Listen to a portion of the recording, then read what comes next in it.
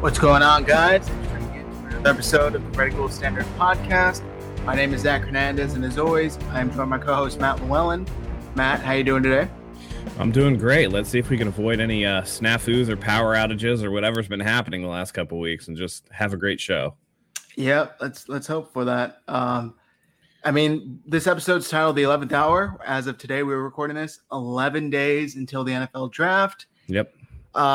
Man, there's so much going around. It's really hard to understand, or I guess to decipher what's real and what's not.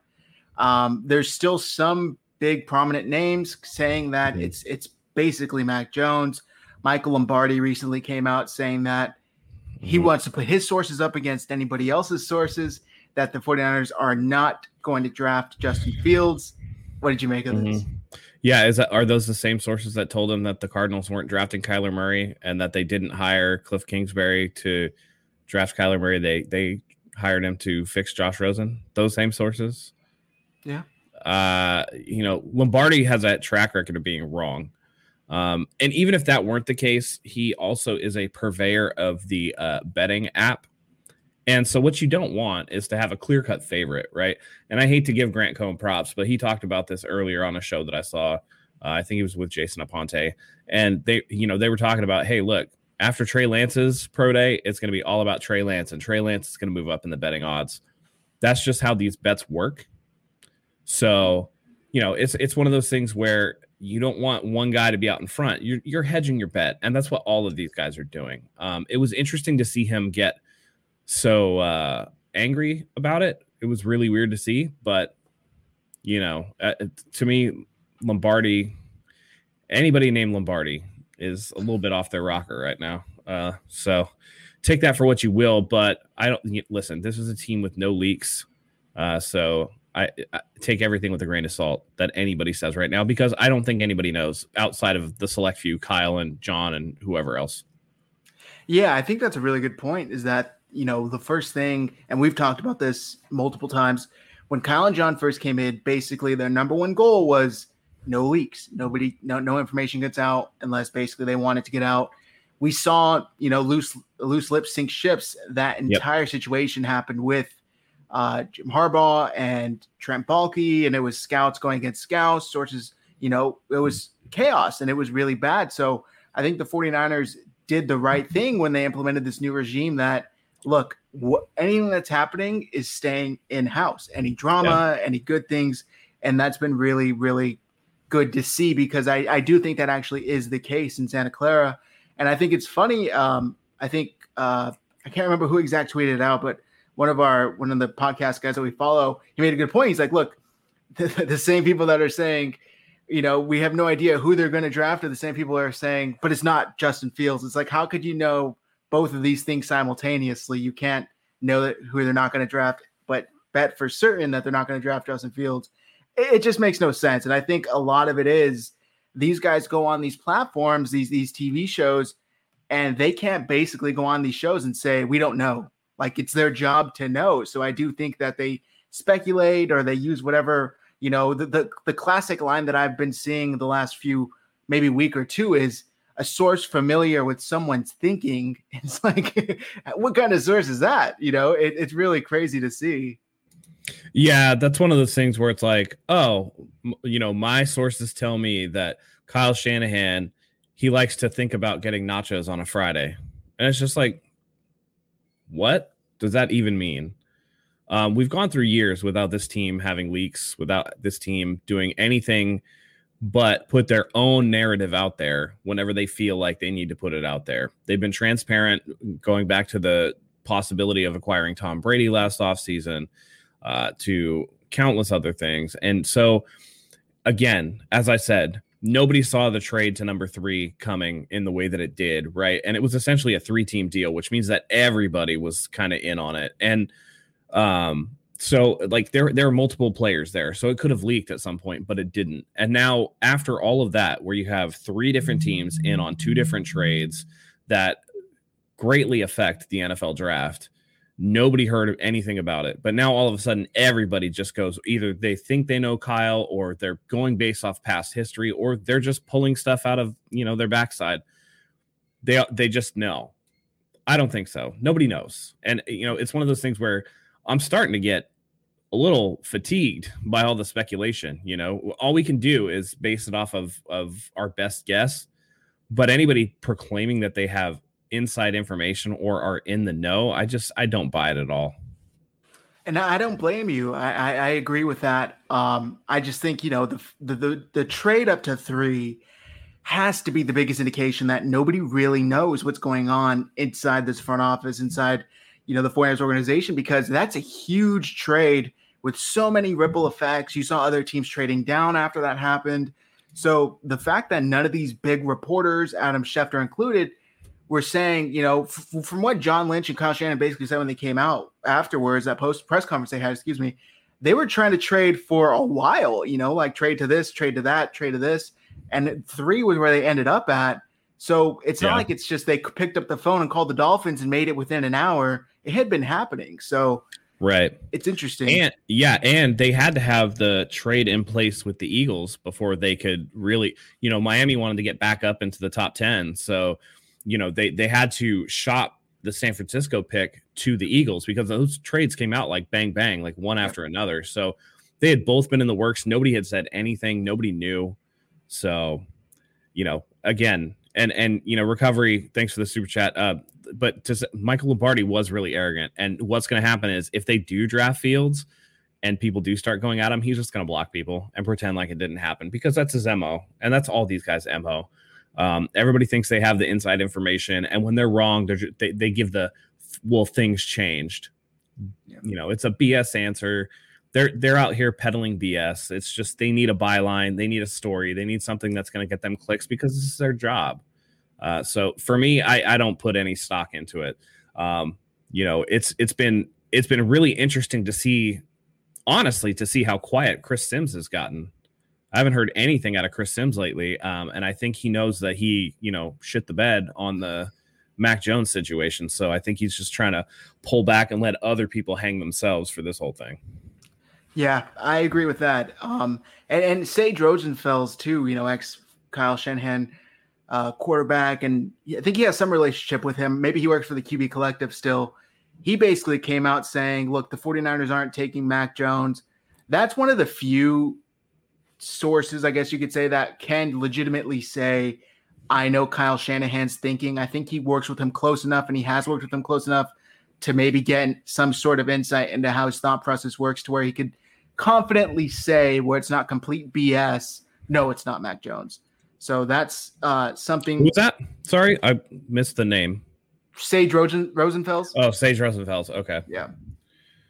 Yeah. I mean, but even that, you got to take with a grain of salt. I mean, Everybody thinks they know. Everybody looks at the connection between Beck and him coaching up Fields for the pro day and the 49ers. But then again, he's also coaching up Lance. So we don't know. I don't think anybody really knows. And we got 11 days, and pick 1 and 2 are going to go by really, really slow. When it gets to our pick, the clock's going to tick down, and we're all going to sit there, and the night could go one of two ways, really. I think if it's Lance or Fields, I think the fan base, for the most part, will be okay with that, whichever way they go. If it's Mac Jones, holy crap, I'm just gonna have to put my head down, maybe toss back some alcohol, get on Twitter, and just watch the world burn, because nobody's going to be happy with Mac Jones. So yeah, I just don't see it though. There's been too much weird stuff coming out. He's got those weird tweets from when he was like a teenager. I don't have to get into the specifics of those tweets, but they're really weird. And then he's got the DUI. So if you're looking at like character guy, this and this and that, people took apart Justin Fields. Oh, he's, that whole Dan Orlovsky thing where he was getting that information. Oh, he's the last guy in, first one out, or whatever, making it a character concern. Right. And Trevor Lawrence gets a pass for saying, hey, football doesn't define me and I can walk away from it, and it's not a big deal. They go after Justin Fields, but Trevor Lawrence gets a pass because he's been number one forever. Mac Jones gets a pass. Who knows what? Well, maybe we know why, but it's one of those things. Why aren't you looking at Mac Jones' character? Justin Fields has never done anything wrong off the field. No. So it really does seem like it's, I don't know if it's, Luke Walsh is here NFL has asked top 2 teams in the draft previously not to reveal their picks for better ratings. Maybe the media is just drumming this up for better ratings. It seems like a lot of these, and with all due respect, I'm going to say BS articles, are coming out of ESPN journalists that are trying to drum things up and trying to get some clicks going and trying to get people to tune in. But it's really, really hard to decipher what's real and what's not real. I mean, they say basically from February through April, don't believe anything you read about any of these draft prospects if you can't vet it. Especially ESPN. I mean, ESPN has been SHIT with their reporting. So they used to be, again, the whole worldwide leader in sports. That hasn't been true for a while. I don't think there's anybody that I really truly respect over at ESPN. Maybe Louis Riddick, but even then, there was a time period there where he got passed over for the Niners GM job. Remember, he was up for it, and he kind of turned anti-Niners for a while. But a lot of the guys over at ESPN, just horrendous, just terrible reporting. Not even journalism. It's just speculative. Everything is an opinion piece, and that becomes a problem. Mel Kiper should have retired a long time ago. I don't understand how Todd McShay has a job. Outside of game day, and even then, Corso's getting up there. But outside of game day, everything else there is trash. It's just not good. Yeah. This comment here, media bias, who is pushing agendas? I don't necessarily think anybody's pushing agendas or they're biased in one way or another. I just think they know a lot of it, isn't necessarily true. And they're just getting it out there for ratings, clicks, whatever exactly it may be.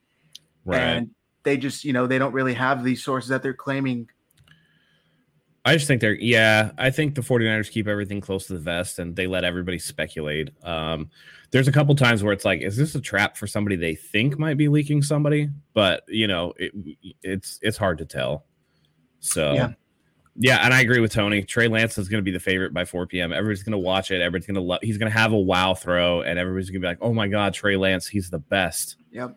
It's pretty crazy. It's pretty crazy. While we're on the topic of Trey Lance, there was a report that came out within the last day or so basically saying that the 49ers have basically made a decision, but depending on how Trey Lance performs at his pro day, that could swing the pendulum in Trey Lance's favor. How much stock do you put in that? Do you believe that at all? No. Me either. No, I think they have a really good idea of what they're going to do. And they're going through a pro day.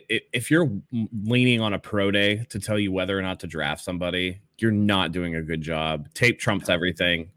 I'm sure they're looking at the tapes. I know they want to talk to these guys and see if they're coachable, just in case, it's no sure thing that Zach Wilson's going to be there, going to the Jets at 2. There's a possibility that Justin Fields could go 2. It's an outside chance, but it is. And if not, if they decide for whatever reason that they like Trey Lance more than Zach Wilson, then you want to know if the kid's coachable or not, right? Like, you got to go up and talk to him or whatever.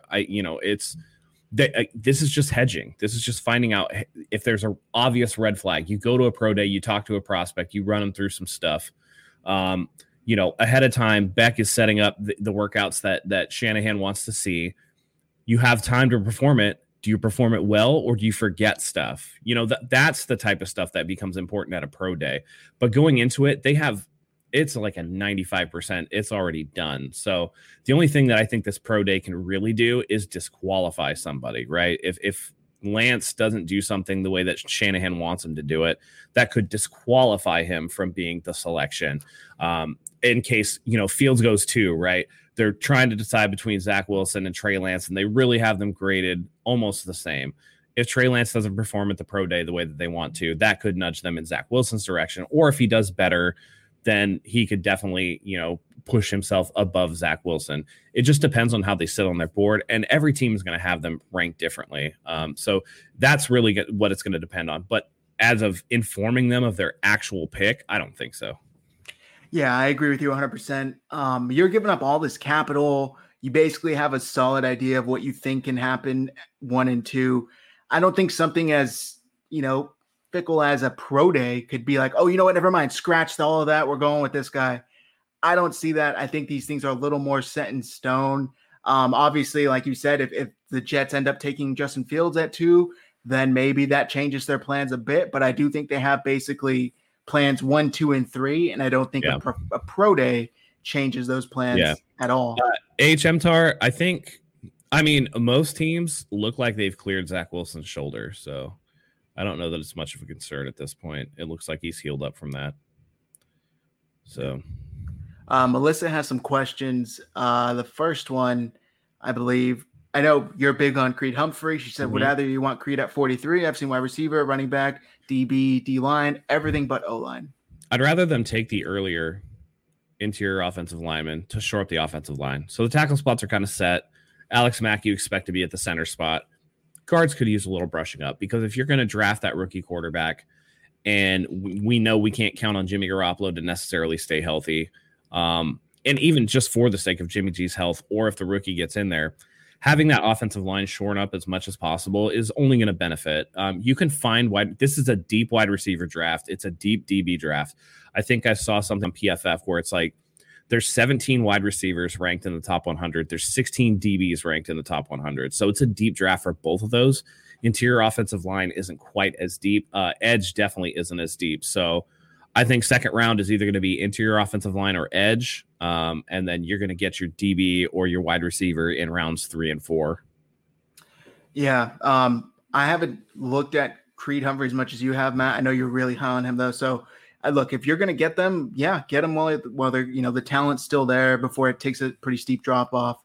And then there was another question in here from RJ. If for some reason the Niners draft Kyle Pitts, would you want them to draft a quarterback in round 2? Not going to happen. Move on. Not going to happen. Move on. They've all but confirmed it's a quarterback. If you give up 3 first-round picks for a goddamn tight end when you have George Kittle on your roster, you should be fired immediately. Move on. Yep. I agree. And Kyle Shanahan basically said, he kind of let the cat out of the bag. Said when you bring in a starting quarterback, a rookie quarterback. But I will say this, RJ, sick Yard Goats logo. I like it. That's cool. Minor league baseball team. Going through some more of these comments. There was, I don't know if you happen to catch QB 21 with Kirk Herbstreit. I haven't, no. I was able to record it last night. I watched it this morning. Link it for me if you find a video so I can. Okay. Yeah. Basically, they were talking to they interviewed Justin Fields, right? Yeah, this episode was with Justin Fields. Yeah, and it was really interesting because he seems like such a great young guy, but they were basically asking him, what do you hear and how does that motivate you? How does that affect you? And he basically said, look, I hear all of the knocks on me. I don't work hard enough. I'm lazy. Basically, all these things. And he said that not only does he take it personally, but he almost takes it more personally, and it's more offensive to him than if somebody just says, oh, he doesn't have a strong arm. He's not a great reading defenses. He says, the fact that you're questioning my work ethic is just going to make me work 10 times harder. I really can't, I just knowing everything that I know about Justin Fields and what I've seen from him, I can't imagine that he's not an extremely, hardworking athlete who strives to be the best. Yeah, definitely. This is a guy that was Elite 11. He was a 5-star recruit coming out of high school. He starts as, I think he was a redshirt freshman at Ohio State, throws 41 touchdowns, 6 picks. He comes back his sophomore year during the pandemic. Not quite as impressive, but he's been that good for so long. And then all of a sudden, it's nitpicking season and you're just going to kind of pick him apart. I understand that Lance is like the high potential guy. He's also got the biggest risk. And I think that, if you swing and miss on a Trey Lance, if Trey Lance doesn't turn out the way you think he's going to turn out, that could be huge. I think that Justin Fields is the perfect mix. He's the perfect intermediary between Mac Jones' high floor and Trey Lance's high ceiling. So you get the higher floor with Justin Fields than you do with Trey Lance. And we don't know. Maybe, potential is such a hard thing to gauge. And as everybody in here probably already knows, I'm a baseball fan. How many first round picks in baseball don't work out because, you have potential and then for whatever reason, they just don't develop the way you expect them to. It happens in the NFL too. 40% hit rate on first round quarterbacks. They don't all potential can kind of be a fickle thing. So yes, maybe you're sacrificing a little bit of ceiling, but I think at this point I've kind of talked myself into wanting Justin Fields just because I don't think like at his worst, he's going to be like a Dak Prescott level quarterback who can get you to the playoffs, but it's going to be hard to win the whole thing. But you're never going to call him just an abject bust. But I think at his best, I mean, we're talking top 10 talent. So, I mean, you take that if you can get it. You know, again, I come back to the small school. Like, why did Trey Lance go to a small school to begin with? And then, you know, 17 starts at a, you know, what FCS is FCS schools, the smaller division, whatever it used to be Division 1, Division 2, and they made it all confusing. It's essentially a Division 2 school, right? So again, not playing with talent, not playing against talent. He did dominate, to his credit. He looked like the best player on the field every time he stepped out there, but you just don't know. Taking a year off and jumping from a Division 2 school to the NFL, that's going to be an eye-opening experience from him. And again, without the offseason to really combine, to really get into it, how do we know that that's not going to mentally bother him, or, you know, how he deals with adversity? And this isn't a knock because I absolutely don't know, but it has to be a question without those evals. And I said it earlier this year, there's going to be a higher than normal miss rate on this draft. And it's not going to be because teams, you know, didn't do their work in terms of studying tape, but you need to get a sense for these players mentally and their processing and how they go about their business and things like that. And I think that's really hard to do when it's over a virtual meeting rather than being in the room. You know, over Zoom, it's like, okay, I can see, like right on now on this stream, you can see from, you know, my chest up or whatever, but you can't see if I'm bouncing my knee or if I get nervous at something or if I'm fidgeting or doing all that stuff. And those can give you little insights into how a player thinks. So I definitely think that this is going to be a higher than normal miss rate. So maybe Justin Fields is a smarter play at that point. Yes, you sacrifice high side, but you also get the higher floor to go with it. Yeah, that's a really good point. You know, all of these teams, you know, it's all virtual now because of COVID, because of all these safety precautions. We got another super chat from the Covery saying, I have a feeling they're taking Lance. He has the potential to be the best quarterback of this class. Sounds like what you would give 2 first-rounders for. So does a high school 5-star recruit that started 2 years for a Big Ten school and had them in a national championship game. I mean, I think it's Justin Fields, but I can also see the argument for Trey Lance. But I just think day one, Justin Fields is the clear better option. Yeah, well, I'll just say this. Listen, potential might lean Trey Lance. Resume leans Justin Fields all day. Yeah, great point. Great point. I want to give a quick shout out to Leroy David. He sent us these posters. He designed them for NBC Sports. He sent me one there for the playoff edition. Yeah, he sent me some for you too, Matt. So I got to forward them over to you. Yeah. Offense and defense. Thank you very much. We appreciate that. That was awesome. Another question here. Chances the Niners drop back from 43 versus a chance they move up? 50-50, but I think they're going to make more moves. They have the draft capital to kind of play around. They're not going to be afraid. There's really few holes on this team at this point. Once they take the quarterback, you're really set and you're building for depth, and it's BPA. So listen, whatever guy they want, they're going to move up to get. They might overextend a little bit, or they might, sit back and wait on a guy, but they're definitely going to make moves. I think day 2, day 3, they're going to be really, really busy, especially day 2. And there's no guarantee that they don't actually trade back up in the first round if they find somebody that they really like and they want to go get. They've done it twice before. So with them, they're definitely busy. They're always on the phones. I think since Kyle and John have been here, they've been one of the busiest teams in terms of draft trades, right up there with Bill Belichick and the Patriots. So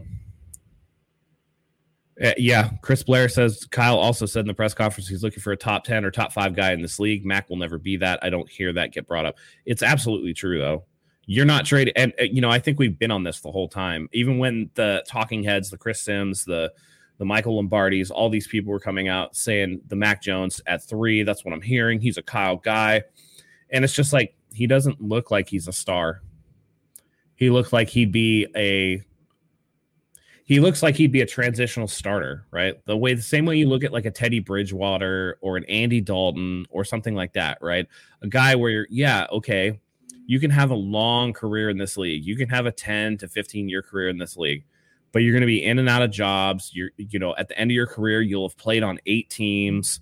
You'll have started 50 games in 10 years. One of those things where it's just like not super impressive.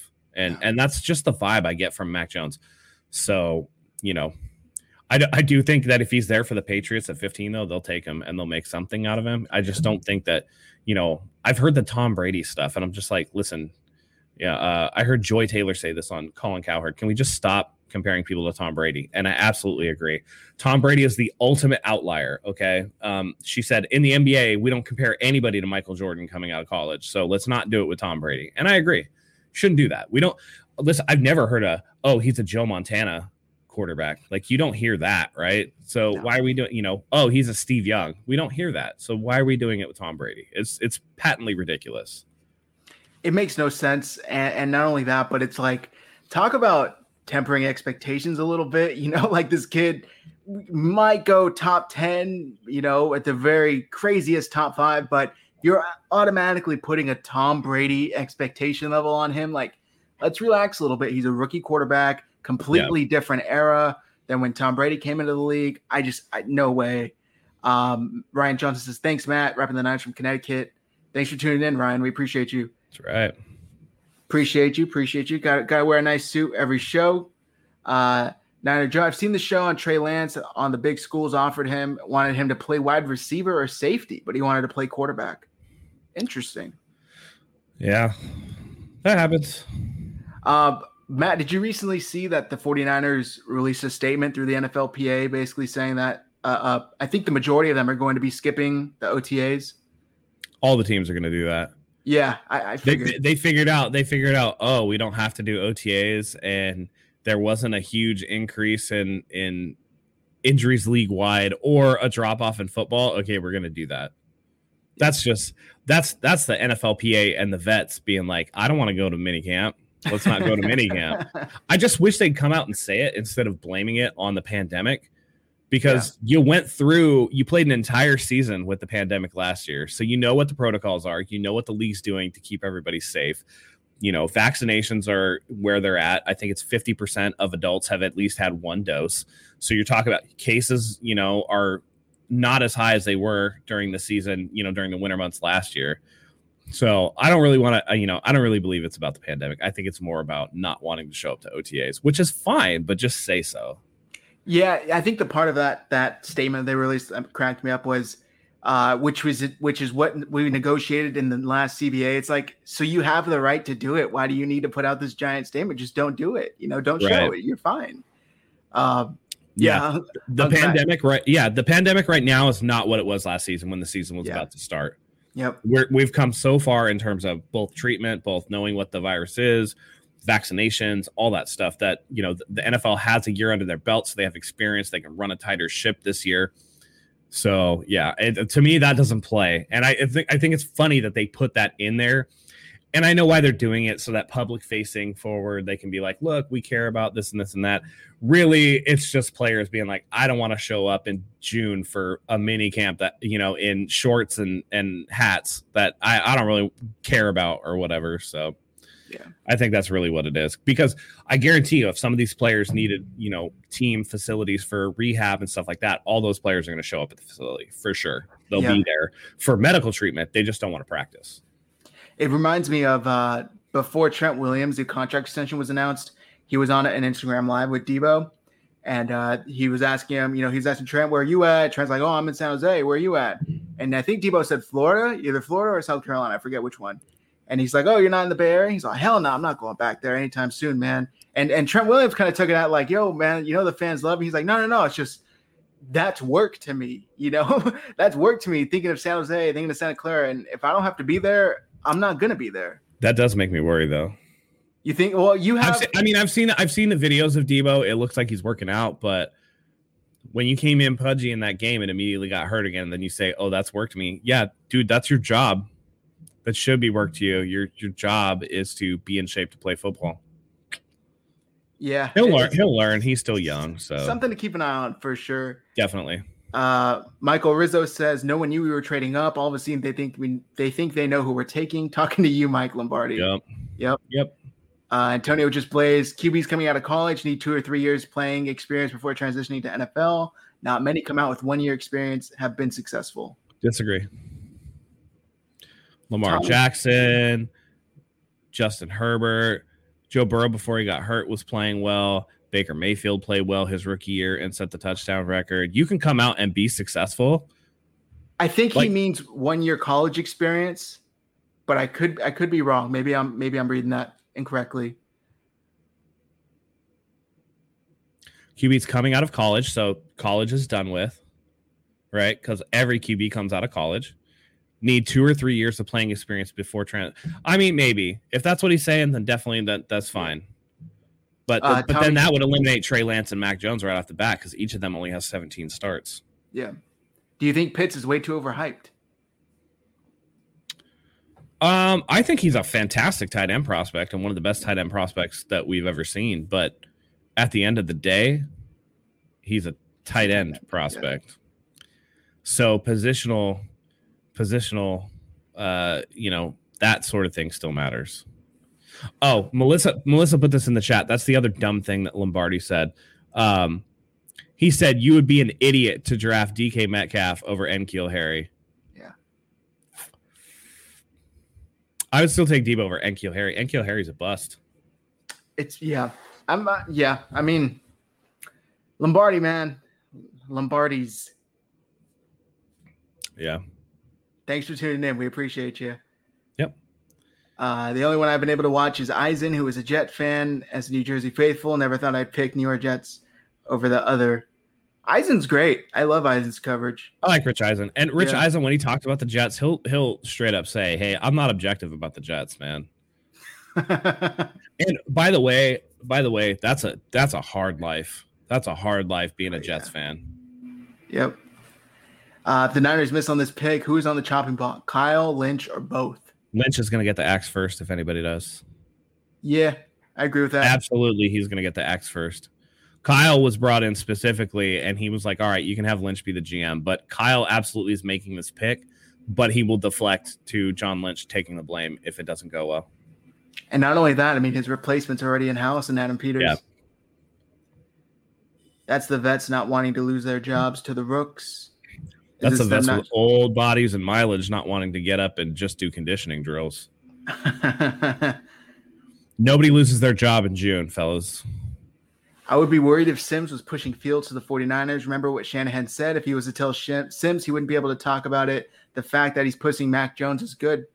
Well, Sims wouldn't be able to say – Sims can talk about whatever he wants. He just wouldn't be able to say, Kyle told me that, and then put it out there. Sims can say, in my opinion, and if that aligns with whatever. But I think, if anything, if Sims is really that buddy-buddy with Kyle, I think that Sims would try to avoid putting Kyle's business out there if he actually had information, which makes the Jones stuff a little silly. But I think it was telling during that press conference when they asked him about Chris Sims, where Shanahan jokingly said, I tell him everything, and then just laughed and just moved on. Yeah. Do you remember, I think it was last season, when he basically said that he left Brandon Ayuk out of mock drafts because Kyle asked him to? Do you think that's true, or do you think Sims is just trying to look like he didn't miss on Ayuk? I don't know. It's hard to tell, but I think that Sims probably had Ayuk ranked low in his draft board, which means that he's probably just making up for lost time. Yeah. I think that's more likely. Chris Sims was a bad quarterback, and he's not that great as a prognosticator, so take that for what you will. The recovery, what do you think of guys, or what do you guys think about Lance running a more pro-style offense and the other quarterbacks? I feel like Kyle would like that. Yeah, you like that, but that's something that you can teach. It's not like Fields was never under center. It's just the one that doesn't make sense is Mac Jones, because Mac Jones was almost never under center. He was under center in goal line formation. Everything else was out of the pistol or the shotgun. So that's stuff you can teach. The thing that Kyle really cares about is, can you diagnose the defense, progress through your reads, and get the ball where you need to go. Now, early on, there was a thing about Justin Fields not being able to make it through his reads. And that was proven demonstrably false, that he threw to his first read all the time. Actually, Mac Jones throws to his first read more than Justin Fields does. My issue with Justin Fields, and this, I don't know if it's coaching or what, but pre-snap was my issue with him, that he had a hard time diagnosing blitzes, or, if he just, but then I've also heard that people say, at Ohio State, it's just go out there and run the play. It's not, hey, you have the room to audible at the line or do this and this and that. No, Ryan Day calls the play, or Shane Day. Whoever, Coach Day, whoever it is. Listen, this is the play. You go out there and you run it, and that's it. So the fact that they had such a downfield offense too, I think, was another reason where it's like, hey, it's another indication that he couldn't change it up. Because if you're looking at zero blitz, right, and you're still running like vertical concepts against zero blitz, that makes no sense. You'd want to shorten that field up and get the ball out as quickly as possible. Maybe run a screen concept or something else. But they didn't do a lot of that. So a lot of that was downfield. That's why Justin Fields was also hammered on his time to throw, which was longer than the other people. But the plays took longer to develop because they're taking more deep shots. But Fields has extreme accuracy, great ball placement, and he's got a really good arm. So to me, the fact that Lance, yes, was in a more pro style offense, but that doesn't necessarily mean that he's better suited for San Francisco's offense, because taking snaps under center is something that can be taught. And I think that's why we saw Justin Fields switch his back foot during the second pro day. And someone pointed this out on Twitter. I can't remember who it was, but before Kyle Shanahan got to Atlanta, Matt Ryan was a left foot back guy. After Kyle got there and left, Matt Ryan's been right foot back ever since. So you can be taught those things. Yeah, and speaking of Justin Fields too, going back to him, going through his progressions, I was watching, I forget which draft breakdown show, either ESPN or NFL Network, and they're basically saying, like, out of all these rookie quarterbacks, Justin Fields is the most who can be his, third or fourth read and still bomb it 40 yards down the field. Usually that's your first or second read. He's able to have these explosive plays, even if they're not, first or second on his progression. So, and the ball placement is really phenomenal. Some of the throws this kid makes is, that would be much needed in this offense, where Jimmy, those balls just sail on him or completely, go left or right 5 yards on where the intended target is. So, yeah, it would be interesting. Why do you think Sims talks good about every quarterback coming out but Fields? I don't know. I don't know. I'm trying to think. Has he? I don't presume to know. Good? I think he has Fields ranked like really low. So his quarterback rankings is, if I'm recalling correctly, is Wilson 1, Lawrence 2, Mac Jones 3, Trey Lance 4, Justin Fields 5. Yeah. Oh no, I'm sorry. Yeah. I think that's sorry. right. I was thinking about JT O'Sullivan, who I think has Kellen Mond ranked over Justin Fields. Wow. Which is fucking crazy. Don't quote me on that. He has a video where he ranked all the quarterback, but I'm pretty sure he has Kellen Mond 5 and Justin Fields 6. I saw the one he did for April Fool's Day. I know he put an actual one out. Luke Walsh is in the chat saying he has Kellen Mond 3. Wow. That's crazy. Yeah. That's crazy. Yeah, by the way, JT O'Sullivan also severely underranked Justin Herbert last year. So he was wrong on that too. So take that with a grain of salt. I appreciate JT O'Sullivan's analysis, and I think he's good at breaking down individual plays. Yes, but I think he sometimes misses the forest while he's staring at the trees. Exactly. And him, Sims, they may not be able to evaluate talent. They could probably tell you what that every single thing is on tape and who's trying to do what. But so the JT O'Sullivan ranking, they're saying it's an April Fool's joke. Oh, thank God, dude. Yeah, I saw he put it up April Fool's. So he put it up on April Fool's, and I was watching it, but it wasn't indicated that was an April Fool's joke. And like that's on his analysis channel with no follow-up video or anything, I think that was real. Because at first I thought it was an April Fool's joke too, but he didn't follow it up with anything. He just left it out there in the ether. And if your job is to analyze these quarterbacks, or your YouTube channel is built around analyzing these quarterbacks, and you don't put a follow-up video saying, hey, that was an April Fool's, like, it's easy to say he was making fun of Sims, but if you don't say it, then it's just sitting there on your channel and without context. Does he? Okay. If he does, then I apologize. That's my. I didn't see a video of him talking about it. If he's making fun of Sims, then I'll wipe my brow and be like, whew. Because that was crazy. I watched was crazy. Thanks, Maria. I appreciate the correction. I saw Crocker, our guy Crocker, tweeted it out, and he thought it was for real too. And people were like, dude, consider the day. This isn't true at all. And that's when I saw it. I was like, oh, wow, he has him this high. But I never saw, like you said, any follow-up. What's up, Matt? Oh, by the way, is it Miria or is it Mariah? I don't want to kill your name. I'm terrible with names. Maybe Mariah. Let's see. Niner Joe says, do you think corner is our biggest need? And do you think they will draft a strong safety in this draft? They have yet to draft that position. They need to draft safety for sure. There's some depth issues there, and they will 100%. I would bet money that they address the corner at some point, if more so for depth than anything else, because they were able to bring back most of their guys. So they were able to bring back Mosley, they were able to bring back Ferret. So okay, Mariah, like Mariah Carey. Okay, pardon me for mispronouncing your name. Thank you for the clarification once again. Mariah's just killing me right now. She's like, I know everything. You don't know anything. Yeah. All right. Last time I did this, my power went out in the entire block due to an accident. Run the ad, Zach. I have 4 days left to get your guys' first round mock in. Send them to us via email, DM, however you want to get them over to us. I'm going to play the clip right now.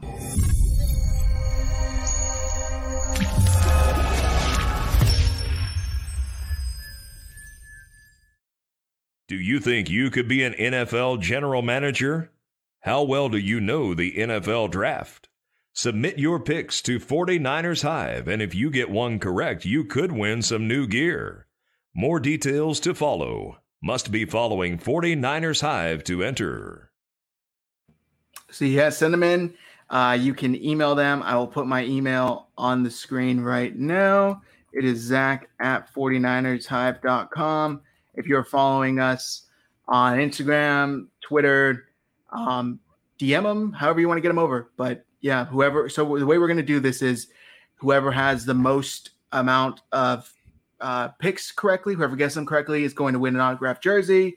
Second most will win a jersey. Third most will win a 49ers Hive hoodie. Fourth most, a 49ers Hive t-shirt. And fifth most, a 49ers Hive mug. And if there are any ties, we're just going to do random draws, basically. So good luck, everybody. It'll be fun. Wish I could win some merch. We're having one. Are we? Yeah, we're doing one just us. Did we set that up? Nobody sent me anything yet. I'm gonna wait. So if I'm the only one that sends you anything, do I win everything? No, just the top prize. Okay. What's the top prize for us? It's still an autographed jersey. Same prices. Yeah. Don't put it back in the chat, dude. I'll just be the only one. All right. It's inside baseball, this thing. They're all watching right now anyway. I said it. I tagged everybody in it. It's their fault if they didn't.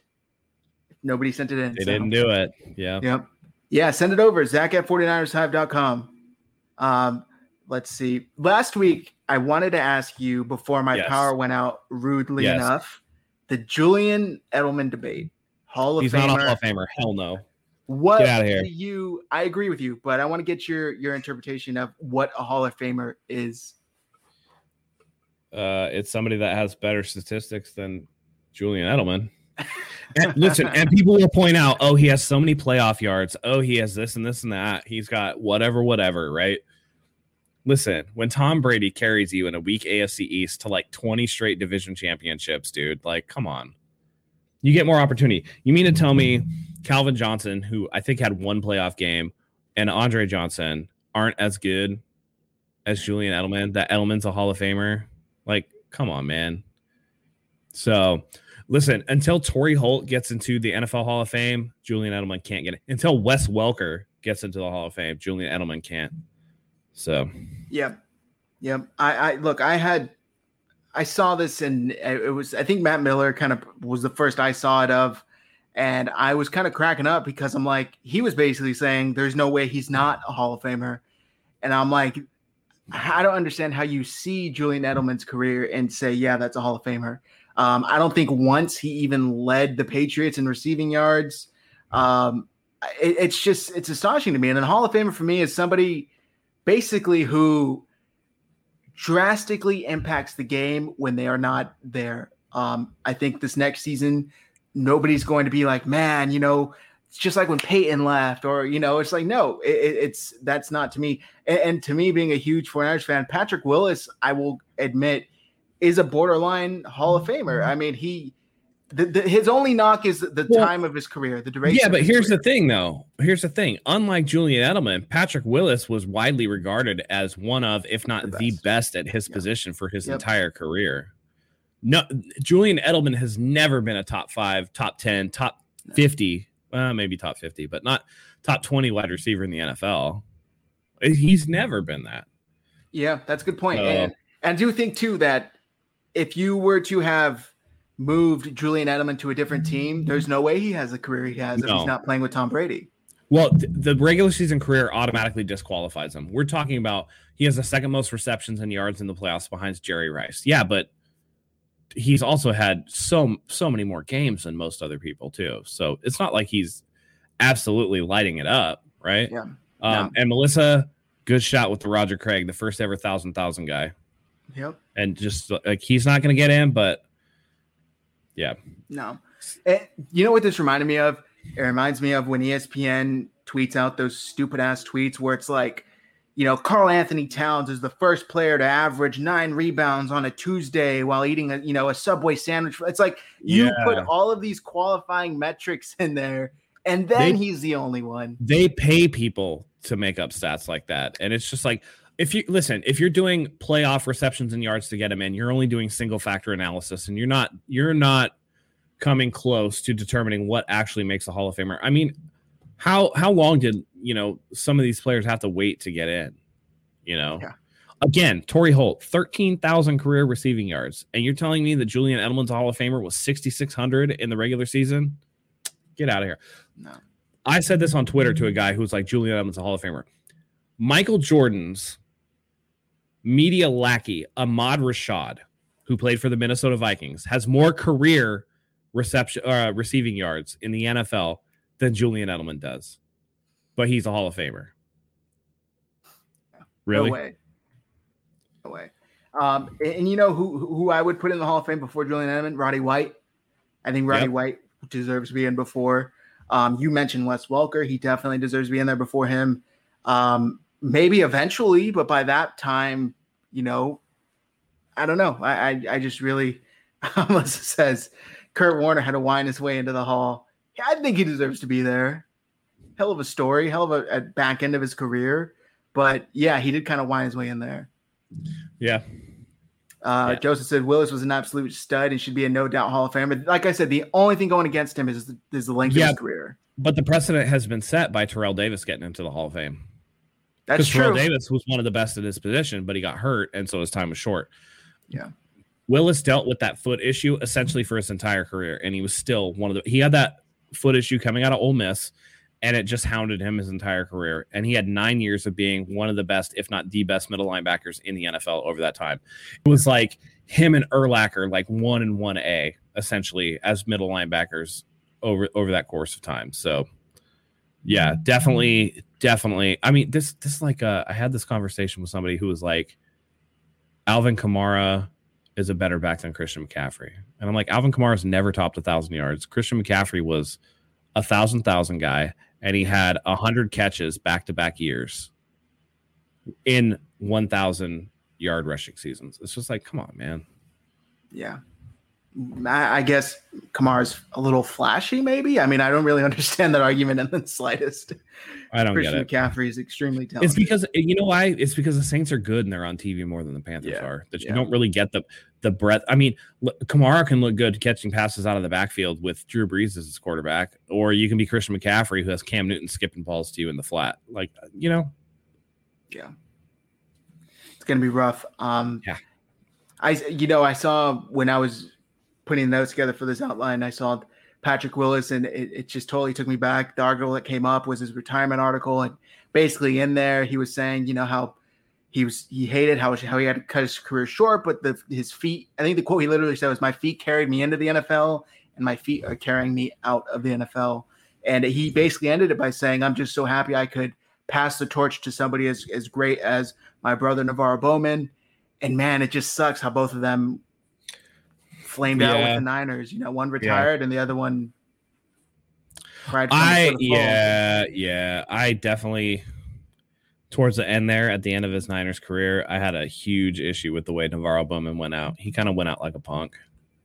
He was not willing to the way that he left the team. He kind of went out like a punk. And I love NaVorro Bowman, but it was, you got to understand where you're at in your career. And in my opinion, NaVorro Bowman would not have been. NaVorro Bowman has Scottie Pippen syndrome, right? NaVorro Bowman would not have been as good a player if he didn't play next to Patrick Willis. Just like Scottie Pippen would not have been a top 50 NBA player if he didn't have Michael Jordan. That's just how it is. Yeah, I think that's a good point. Unless how ESPN can put Zeke and Saquon over Christian McCaffrey is 100% garbage. Saquon hasn't done anything. Saquon had a decent rookie year and then got hurt his second year. So to me, Saquon is not even a factor right now. Saquon passes like the eye candy test. Like if he he looks like a running back should look. Everybody's like, oh, look at those legs, man. He can turn those legs, this and this and that. But again, production is key. If you're not producing, though, it doesn't matter what. Jadeveon Clowney, not a producer. He's still a name, but can anybody honestly look back at Jadeveon Clowney's career and categorize him anything other than a disappointment as a number one overall pick? No. And as far as Zeke, he's balled out when he had the best offensive line in football. Mm-hmm. Hasn't done much since that line's fallen off in Dallas. Yeah. Ty Anderson says Willis and Bowman to Warner and Greenlaw. We've been spoiled with some linebacker studs. The 49ers are able to draft some good linebacker duos. Yeah. It's nice. Definitely. The funny thing about the 17 season, he ended up on a worse record team with the Raiders over us. Yeah. I mean, I think he just wanted to not relocate his family. And he kind of punked out. He kind of quit on the team. And I know a lot of people were upset at him for that. Yeah.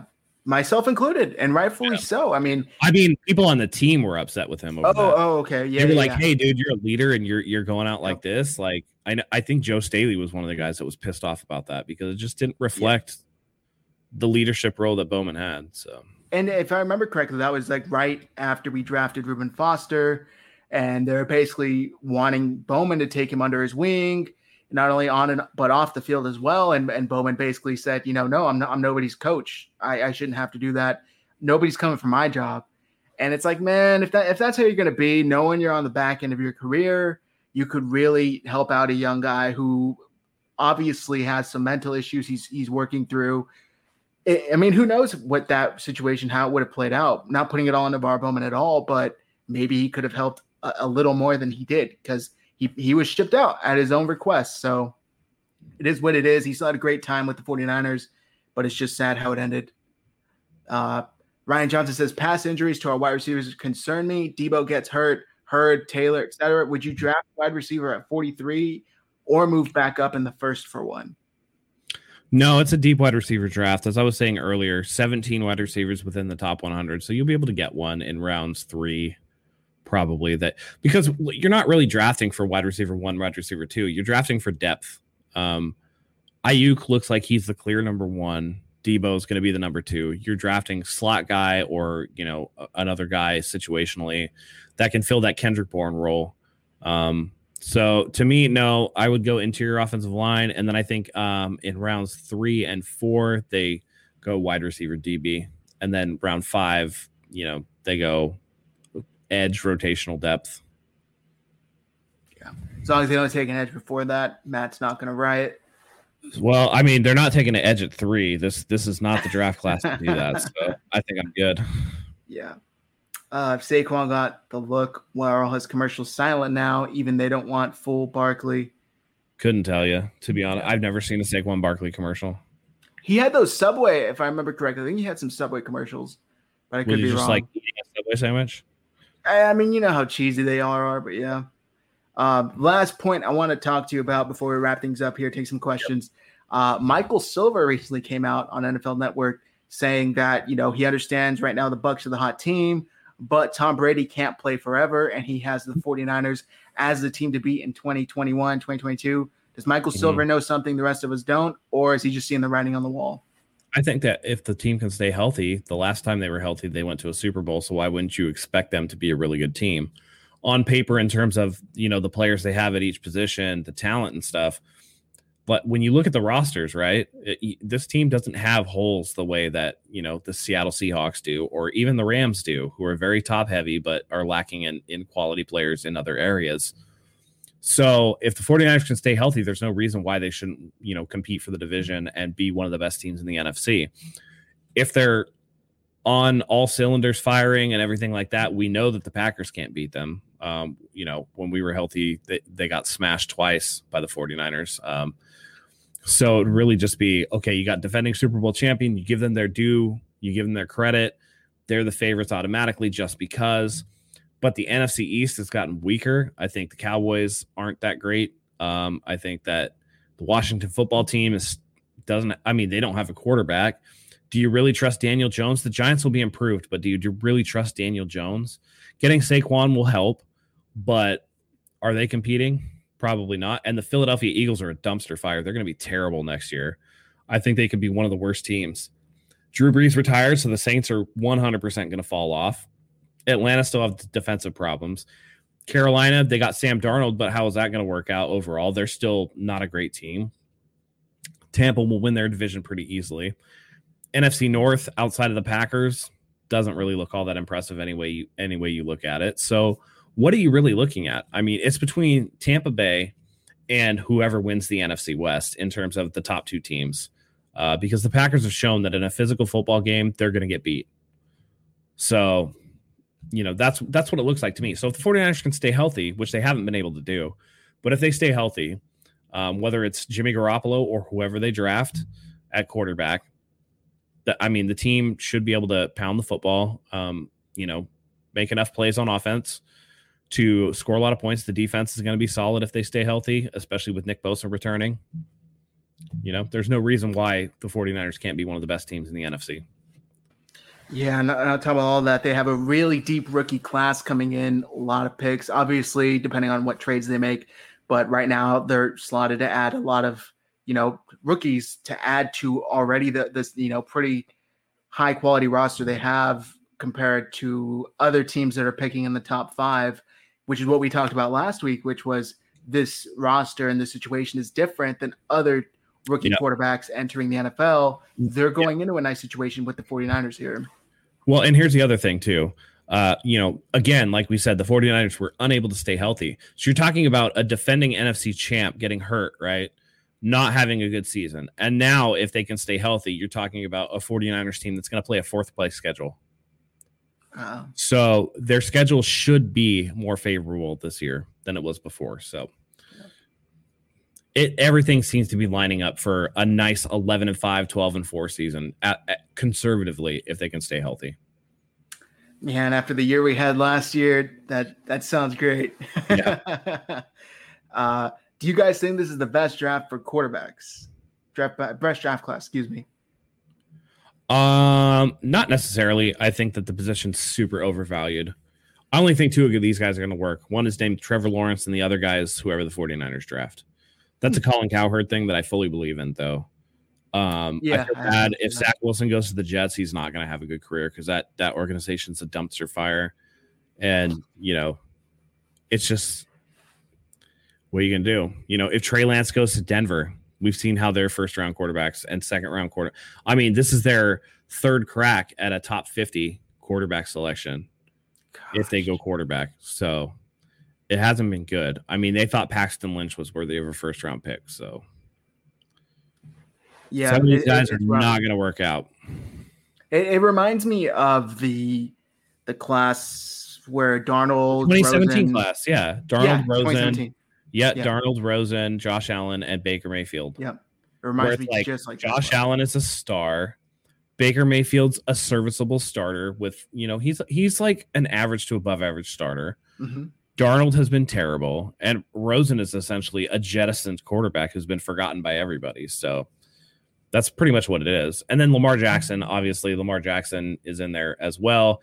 He went at the end of the first round, but he's not without his issues either. We've seen, hey, man, really good regular season quarterback, but when defenses tighten up in the playoffs, he can't really throw his way out of a deficit. So that becomes an issue too. He seems like he's kind of hit his ceiling as a passer, which people are going to come at me for, but listen, dude, he's going into year 4 and he still makes the same shitty passes he made in his rookie year. So when you hold him up to Josh Allen, who's had significant improvement in terms of accuracy, reading the field, and all that stuff, then I can't really give Lamar Jackson a pass. Great athlete, but athletics fail, and athletics will, you know, end in injury at some point. It happened to Michael Vick. It happened to Steve Young, who was a good passer, but his career ended in injury. So when you put yourself out there, sometimes bad things happen. Yeah, RG3 as well. After that, yeah. Patrick Mahomes had injuries the last couple of years. Yep. He had the foot injury last year. He had the dislocated kneecap the year before when they won the Super Bowl. It's not like these guys are getting away scot-free. Even somebody as big as Josh Allen has taken hits and has had those ticky-tack injuries. So Justin Herbert last year, who had a fantastic rookie year, took some huge hits. And he's a 6'6" guy. He's like 250 pounds. And he still had times where he was knocked out of the game for a play or two. Yep. So you put yourself out there, you take hits, you're going to end up being injured. Yep. Melissa says, how can Seattle be a favorite? 3 picks this year. Both lines are garbage, plus so many holes. I think they're the favorite by default. Russell Wilson. Yeah. Until one of these teams stays healthy enough. I actually don't think that. So I think that most media darlings, most media members or whatever of the mainstream media are going to have the Rams as the division winners because of the flashy Matthew Stafford move. That's what I think. Yeah. Melissa as well. Is there a shark backup we can teach Sock Corner to while he is here? I'm hoping to get a center to train under Mac. Center, you either have it or you don't. Like offensive linemen typically don't need a long time to be able to. I mean, right? You know, plug and play. You just block the dude in front of you, or you hit your gap like you're supposed to, right? Yeah. That I think you can get as it comes and as you need it. A slot corner. Corners are typically pretty ready to go too. So you're gonna have a little bit of ups and downs, but you know pretty quickly. Same thing with wide receivers. You kind of know. Like it was readily apparent last year that if the 49ers had better quarterback play, Brandon Ayuk was going to blow up the spot. Like he just played really, really well. I know that we were talking with like 4 weeks to go that there was a chance that he would hit 1,000 yards this rookie season, and it didn't happen because quarterback play was absolutely trash. Yeah. So Noodle Nick and CJ Dunce are out of here, so we can get better guys in there. You know. Yeah, accurate guys with an arm, hopefully. Yeah.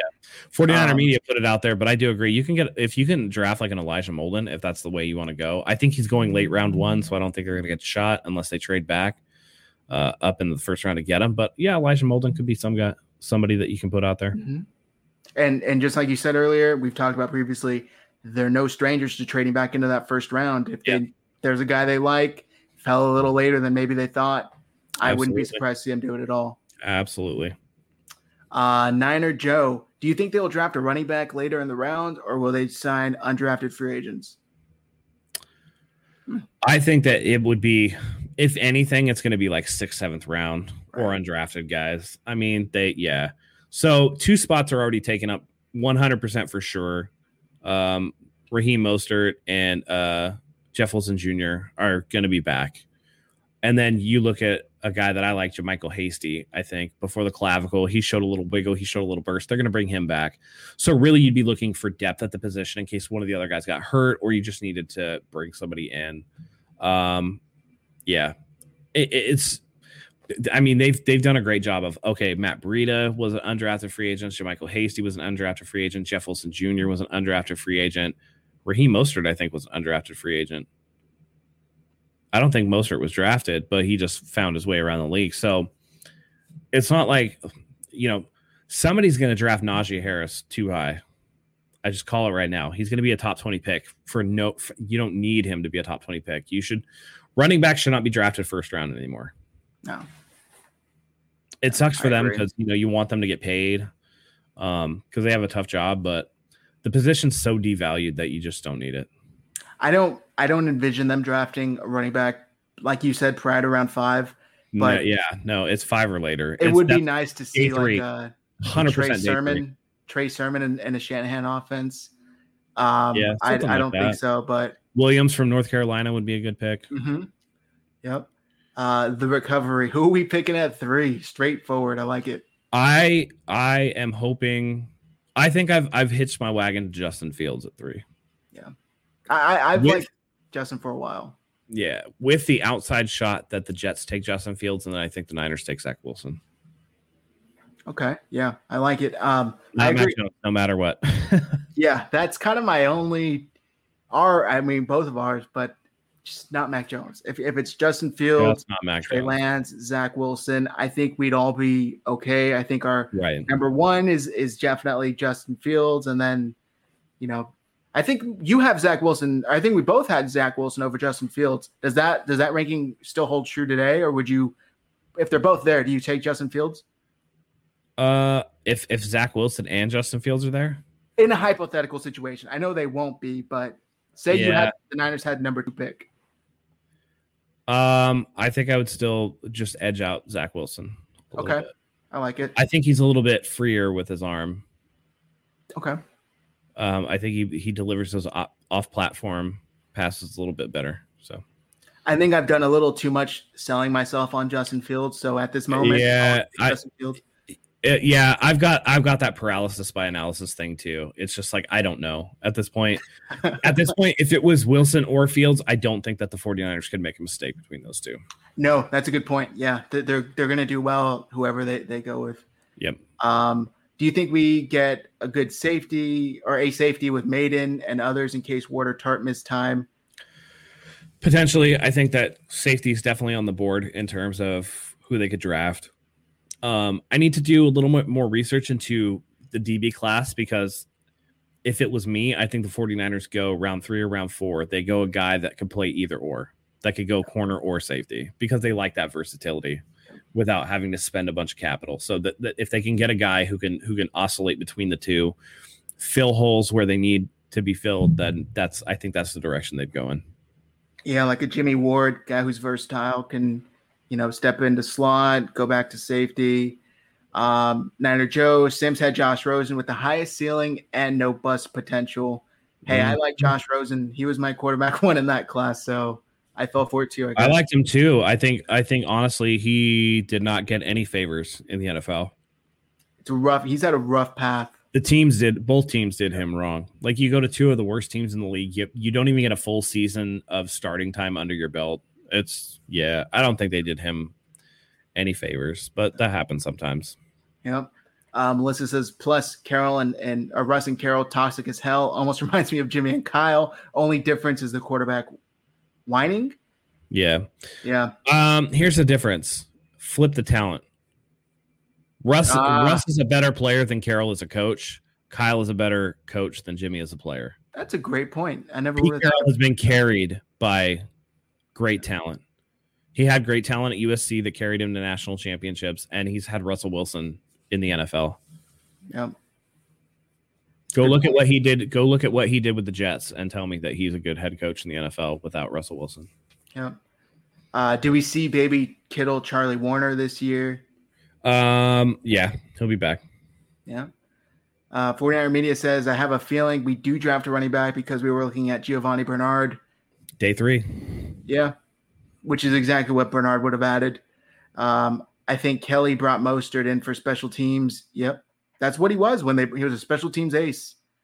For Armenia, Trey Lance. Trey Lance has been the soup of the day today. But all right, guys, that's going to do it. We really appreciate you guys tuning in for this episode of the Red Gold Standard podcast. If you haven't already, do us a solid. Go leave us a 5-star review on Apple Podcasts. We're trying to reach our goal of 50 5-star reviews. And also, if you're watching on YouTube, hit that subscribe button. We are trying to reach 2,000 subscribers. Oh, I think you're muted. Well, I was going to do my exit, but I screwed that one up. Anyway, as Zach said, subscribe, like, all that stuff. Click the bell for notifications so you never miss another video. We always have to have something in a live show. We can't go one time without something happening, but we'll see you again soon. And until next time, go Niners.